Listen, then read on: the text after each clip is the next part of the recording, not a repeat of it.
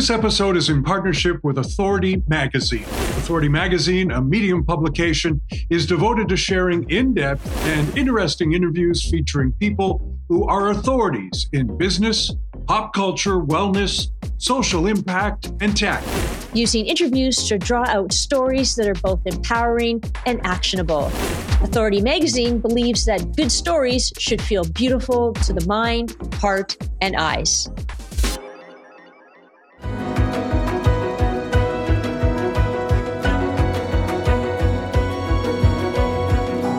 Today on Believe in People, we're going to meet someone who has dedicated his life to doing just that.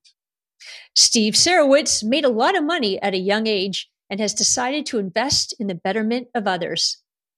He is a philanthropist, a promoter of unity, a maker of films, and an active member of the Bahai'i faith. Steve Sarowitz, welcome to Believe in People. Thank you for having me.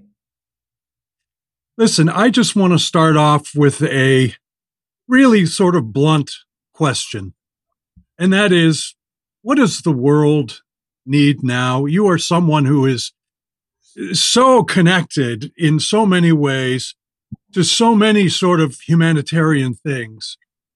What do we need? What are we missing out on as a society? Not that I wear it on my chest, but so powerful is the light of the unity that it can illuminate the whole earth. I have 4 of these shirts, actually. I might only have 3. I gave one away. I need to get some more. I want one. You know who made it is your neighbor. Your neighbor, Susan, made this shirt. She designs half my shirts. So I'm usually wearing a shirt like this every day. We need to recognize that we're one human family, simply that. If we did that, that would solve all our problems. So I'll start out with, I can go problem by problem. I'll hit some of the bigger ones. War would go away if we knew we were one human family. Famine and poverty would go away if we knew we were one human family. Our medical issues would go away. We'd advance greatly if we were one human family. And economic issues, just, all the things, climate change even would be much better if we acknowledged we were one human family and started working together. And Steve, how do we start to do that? We have to change our hearts. So the way, living in Chicago, living in Highland Park, I live in a primarily white area, maybe a white Jewish area, you could say. And sometimes we don't believe that we're part of the greater Chicago area. So when we see someone shot in Chicago, that's them, it's not us, but it's always us. And it doesn't matter. We need to change our minds about the color of people's skin separating us, our religion separating, our nationality, our gender, and really understand our true oneness. Once we do that, we can start working together in a whole new level. Well, isn't it interesting that when shootings happen to the other, we feel that way, and yet in Highland Park, Illinois, the shooting came to us last summer on July the 4th, and perhaps reminded us all that no one is immune to this sort of activity. And frankly, we're having a difficult time grappling with it. Well, just imagine how difficult it is for the people who are dealing with this every month and every day. And they're just people like us. And that's the thing. It's not, you're not immune to it if you see it. There's people walking around Chicago with PTSD. It's awful that it came to Highland Park, but we also have to be concerned for the people that are dealing with this every day in Chicago. And we need to work together. We have the resources. Chicago, I'm saying collectively, is an area of wonderful community, financially, great resources, great beauty in this area. And if we work together, we can really make this area far more great than it is today. And Steve, when did this come about for you? When did you realize, had you always been sort of this mindful of what's going on, or when did this sort of start for you? And I know that you transitioned to Bahai'i faith, so I would really love to talk about that as well. But what influenced you? The Bahai'i faith is my primary influence in life. Everything I do now revolves around that. My business, personal, Uh, it's not that 100% of everything I do is Baha'i, but the Baha'i faith influences everything I do. So the primary mission of the Baha'i faith is to unite humanity. The primary mission of the Baha'i faith is to acknowledge that we're one human family, to eradicate racism, to eradicate sexism, to eradicate nationalism, to eradicate religious prejudice, to look at the religions rather than as competing, but as distinct and beautiful chapters in a single eternal faith of God. I became a Baha'i in 2015, and I've gradually been evolving to incorporate Baha'i into everything I do. Right now, I'm investing into a few new ventures, and each one of them is influenced by my views as a Baha'i. And actually, a couple of them are actually run by Baha'is who have a similar point of view. I'm very excited about two of them, actually. I'm going to ask you a question. You just mentioned economic issues there. Did you find, because of your business acumen, you are very successful in terms of business? Did you still find, after such success, there was some emptiness that had to be filled despite the fact you were so successful? Is that something that sort of edged you along in the path you've taken?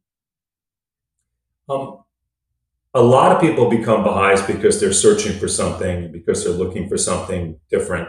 I wasn't one of those people. I was pretty happy in my path. I have a wife and two children. I absolutely adore my children.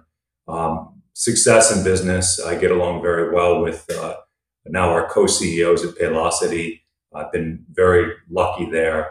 I like the Jewish faith. I'm not traumatized by, some people are traumatized by religion from their experiences growing up. That wasn't the case with me. I just really found the Baha'i faith to be very logical at first. So it was the logic of the Baha'i faith that we don't have competing religions that attracted me. And then the message of the Baha'i faith and how relevant and how necessary it is for humanity attracted me. And then after that initial attraction, I had a very strong spiritual transformation in Israel, which is also a pretty interesting story. And that influenced me on a deeper level. But what really attracted me to the Baha'i faith is just that it makes sense. It doesn't make sense that we should be separated. We're all created by the same creator. And Steve, can you share that story of what happened in Israel? So Paylocity goes public in 2014. I called up a man named Bill Strickland. I said, I want to make a center in Chicago, which we did, called Chi-Cat. If you haven't had a chance to check it out, it's on the west side of Chicago. It's an after-school arts program for kids and vocational for adults. And about 5 conversations in, Bill says to me, I'm building this center. I want to build this center with Jewish philanthropists out of Miami in Akko, Israel. And I almost fell out of my chair. At the time, I had decided to become a Baha'i, but I was waiting 2.5 years for my kid's bar mitzvah because my wife is Catholic. And she said, you have to wait until after the bar mitzvah, you're the Jewish one. And I was waiting patiently when he told me this. And then he asked me to go to Akko, which is essentially Mecca for Baha'is. It's where Baha'u'llah, the founder of the faith, is buried. So I went to build the center, which has been very successful in Akko, Israel. And the first time I go, we went outside the shrine of Baha'u'llah, and I had a complete spiritual transformation. My wife literally thought I went crazy because the only thing I could talk about after that was the Baha'i faith. But I had many other changes. I was sleeping 4 hours a night. I was happy as a lark. And I'm a competitive runner. I was running faster, significantly faster, playing basketball better. One very interesting phenomenon, which has never gone away, is I just started healing people with my hands. I started doing Reiki without even knowing what Reiki was. So within 6 months, I was a Baha'i. Wow. Has there been any pushback from your family members, from relatives, from people in the community with regards to your decision? I'm sure some people think I'm crazy, but probably less so now because 8 years ago, I was telling people the world is falling apart. We need to change. We really need to change. Humanity needs to change. We're going to see a lot of problems. And 8 years ago, it wasn't so obvious. Now it's much more obvious that we have severe problems. And more people are coming to me and say, what were you talking about? What's that solution? I think a lot of people are lacking in hope right now. And Baha'is have lots of hope because we understand it's going to be bad, but we also understand how to get out of the bad into the future. And so, yes, there's been pushback by family, certain friends, mainly by family. My father had thought I joined a cult and told me that they were going to take all my money. I tried to explain that the Baha'i faith is quite the opposite of a cult, that it's very open. I can come and go as I please. And they don't want any of my money. And there's no individual hierarchy in the Baha'i faith. There's no clergy even. So it's a very open religion. The number one tenet is to think for yourself, independent investigation of truth. So it's literally the opposite of the definition of a cult. But I couldn't convince my father of that for about 6 years. And then finally, after about 6 years, he called me crying and said, I'm sorry, I was wrong. You become a better person. So he was probably the hardest one. Wow. That says a lot. And I think then the Baha'i faith really moved you into another industry, which is the film industry. So is this because you were able to tell stories, share stories with the world, or what was that motivator for you, Steve? I declared as a Baha'i on February 10th, 2015, which happens to be my father's birthday. And 3 days later, I emailed my friend, and I was in front of a picture, a painting actually of 99 martyrs who were killed by the current government of Iran. And I emailed my friend, one of the martyrs right in the center of that painting was his father. And I had a picture of me basically declaring as a Baha'i and said, I'm a Baha'i now. And this is my friend Farshid. He's been a Baha'i his whole life and probably didn't expect me to send him that picture. And I said, I'm going to be a Baha'i now. I'm just going to retire. Paylocity had gone public. I didn't need to work. So I said, I'm just going to retire and I'm going to teach the Baha'i faith. And he said, well, you could do that and reach hundreds of people, or you could make a movie and reach millions of people. Less than an hour later, I get an email from a movie producer by the name of Peter Samuelson, a producer of 25 movies. Biggest movie was, the most famous one he made is Revenge of the Nerds. And I started a conversation with Peter. I'd never talked to him before. Next thing you know, a week later, I'm in Santa Monica, which is actually where I'm sitting right now. And at the time, we didn't have a house in Santa Monica. Now we do. And I was sitting at a restaurant with Peter and said, hey, I'm thinking about making this movie. And pretty soon it became a 4-way conversation with the people at the next table. And next thing you know, I was on a 3-year odyssey to make a film called The Gate, Dawn of the Baha'i Faith. And along the way, I met some wonderful Baha'i actors, including Rainn Wilson, who I've become good friends with, and Justin Baldoni, who I've become very good friends with and partners. And so I am now making a lot of movies with Wayfair Studios and Justin Baldoni, who's in New York right now, making a very, I would say, a very prominent picture, a very exciting picture called It Ends With Us, based on the #1 best-selling novel over the last 2 years by Colleen Hoover. He's going to star in it and direct it, and I will be the producer. Steve, I was just about to ask you when this thing happened, you were talking about movies, and our inside story is that you and I met in a local Thai restaurant. We were having dinner, and our group was having dinner with a couple that we often go to the movies with. And on that particular night, we had already seen all the movies for the Oscar nominations. So we decided to go for dinner and not go to a movie. And we were talking about the kinds of movies that we liked, kinds of movies, who was going to win an Oscar, what did you like, or what have you. And the next thing I know, the voice comes from behind the scene at the next table, and the voice says, well, what kind of movies do you want to see? And it turns out it's our friend Steve Sarowitz there. That's how we met.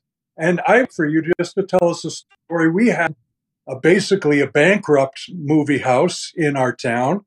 And Steve, who we all like a lot now because he bought it. But you have some specific ideas about the kinds of films you wanted to show in there. Will you share that with us? Yes. So my whole philosophy is that film and art in general should be there to uplift humanity. Art is a reflection of life. Life is a reflection of art. And so if you look at Hollywood, if you look at, go to AMC theaters or the larger theater chains, and just in general, most of the films are films that are either, to me, a waste of time, or they have negative energy. There's a lot of violence in them. There's a lot of casual sex and drugs. And there's horror films. That's probably 2/3 to 3/4 of the films or more. And I want films that really uplift humanity. And so I want films that make you laugh, that make you cry, that make you think. We have a lot of directors coming in and showing their films and having discussions afterwards. We have a whole series actually this month. We had Jane Goodall come in last month. We had Penn Badgley come in. We just showed a film called Foster Boy, which I'm executive producer on, and another one called Abdul Baha, France, which I'm also executive producer on. And these are films that ask a lot of questions and have us think, okay, what did I learn, and how can we make the world a better place? Upcoming, I'm very excited about, on April 18th, we have the Holocaust Memorial Day. We're showing 6 films about the Holocaust. And so that's also, and we're giving 100% of the proceeds to Holocaust education. So it's our chance to be of service to the community.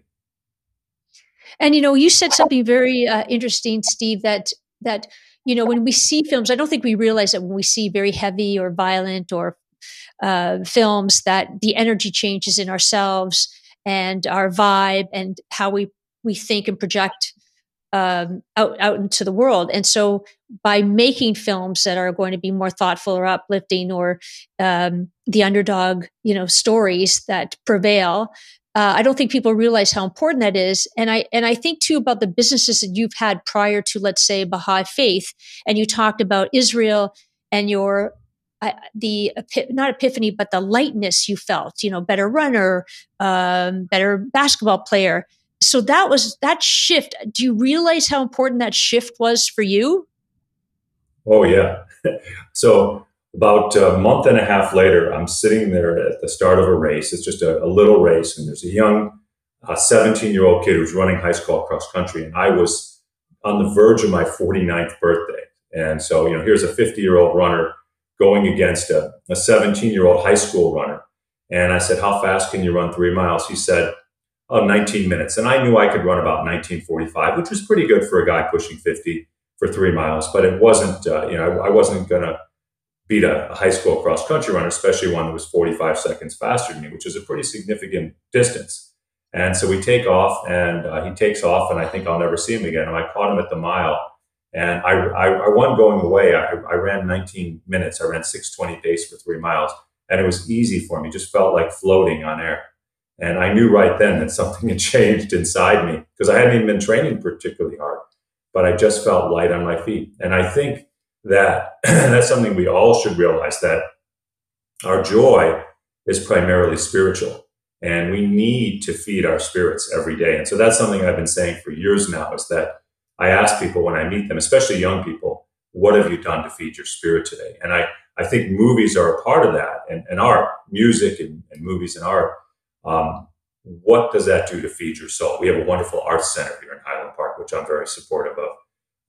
And I think movies can be a part of that too. And I'm really happy I was able to preserve a theater, but more importantly, to bring a theater that adds to our collective experience here in town.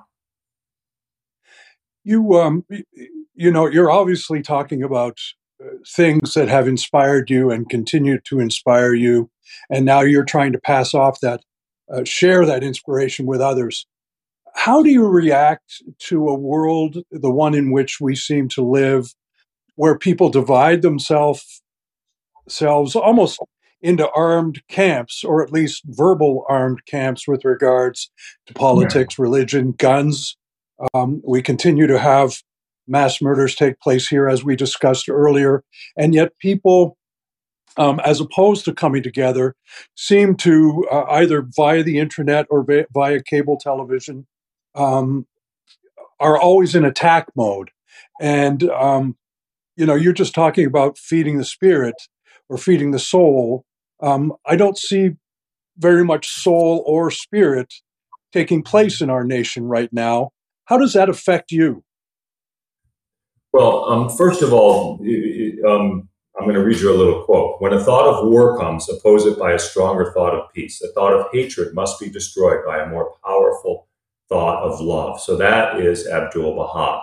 If you've ever heard of Abdul Baha, that is the son of Baha'u'llah. And so that's a beautiful quote from Abdul Baha.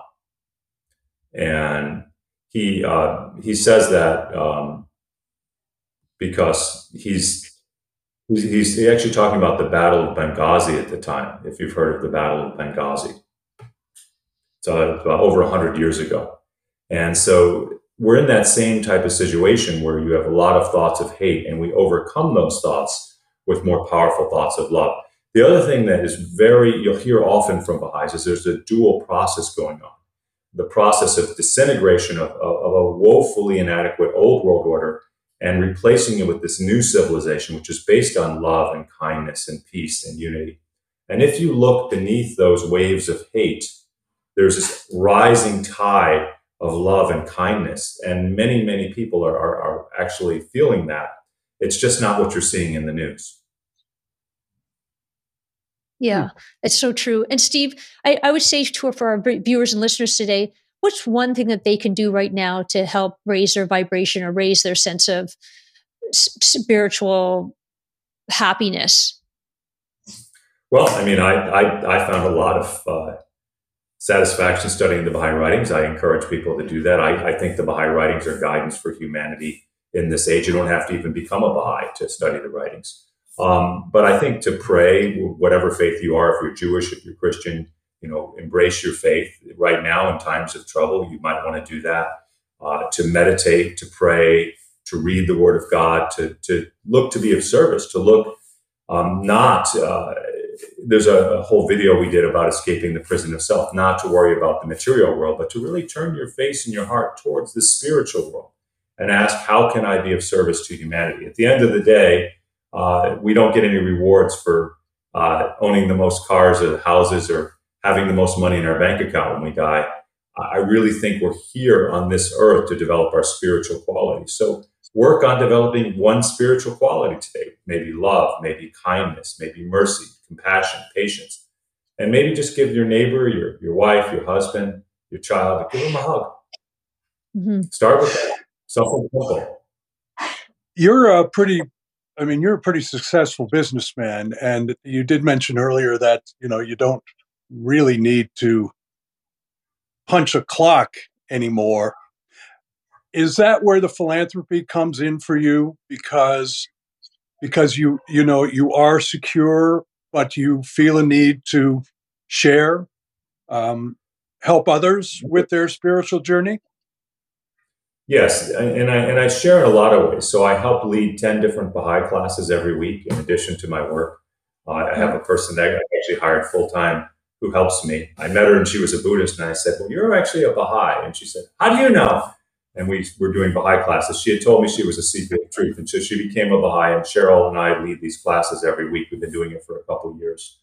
But the philanthropy comes in because I do have excess money. And I think if you have more money than you need, why wouldn't you share it? Again, with the whole idea that we're one human family, take a look at how you can invest that money to help humanity. The money is no good in my bank account. The money is good when it helps people. So I'm investing. I do impact investing. I'm investing in companies I think will help the world. And I'm investing in communities and trying to uplift communities, primarily in the United States, primarily with Black and brown communities and women, and the reason, and Native American, and the reason we're focused on that is I always say it this way, that we're all flowers of one garden, and if some of those flowers have had a little less rain and a little less sunlight, it's my job, since I've been given a little extra, to share. That very simply. And I guess this sort of this may seem obvious, and yet, Steve, every week we ask our guests the same question: why do you believe in people? Well, we're all created by God, and if you look at people soul first, everybody's beautiful. Even that ugly person you think you're going to hate because of politics, and we're talking about division or religion or something, color of their skin, whatever you think is a reason to hate that person, you have to stop looking at the outside and look at that soul. And everybody has a soul. And so if we look at people's soul first, why wouldn't you love everybody you meet? That's great. Steve Sarowitz, thanks so much for spending some time with us. It's certainly been an uplifting half an hour for Amy and myself, and hopefully for those who are listening. Thank you very much, and best of luck with your film ventures, and hopefully you'll see me with a box of popcorn and a Diet Coke in the theater sometime soon. Thank you.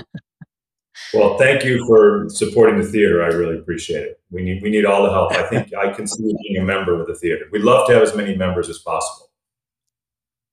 That's great. Thanks, Steve. So it's membership. Is it a membership based? It's basically anyone can buy a ticket. By the way, we lowered the price of tickets. It's $10 with tax, $8 for seniors.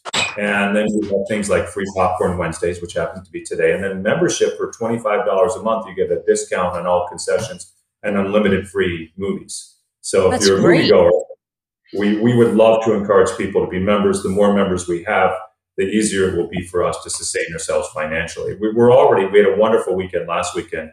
We had over 1,000 people come with Air and Super Mario. So we're getting to the point now where we can see the light. It was kind of hard when we first took it over. We'd have 6 people come in the course of the day, and now we're getting a little bit busier, which helps. That's awesome. That's great. Well, that's good news for everyone.